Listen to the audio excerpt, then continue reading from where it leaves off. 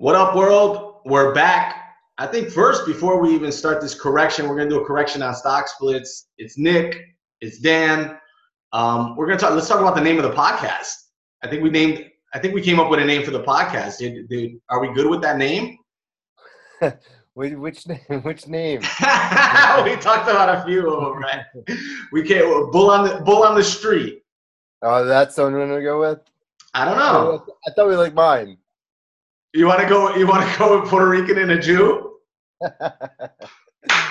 Or we can go with Sheep on Wall Street. We had that one too. Sheep on Wall Street.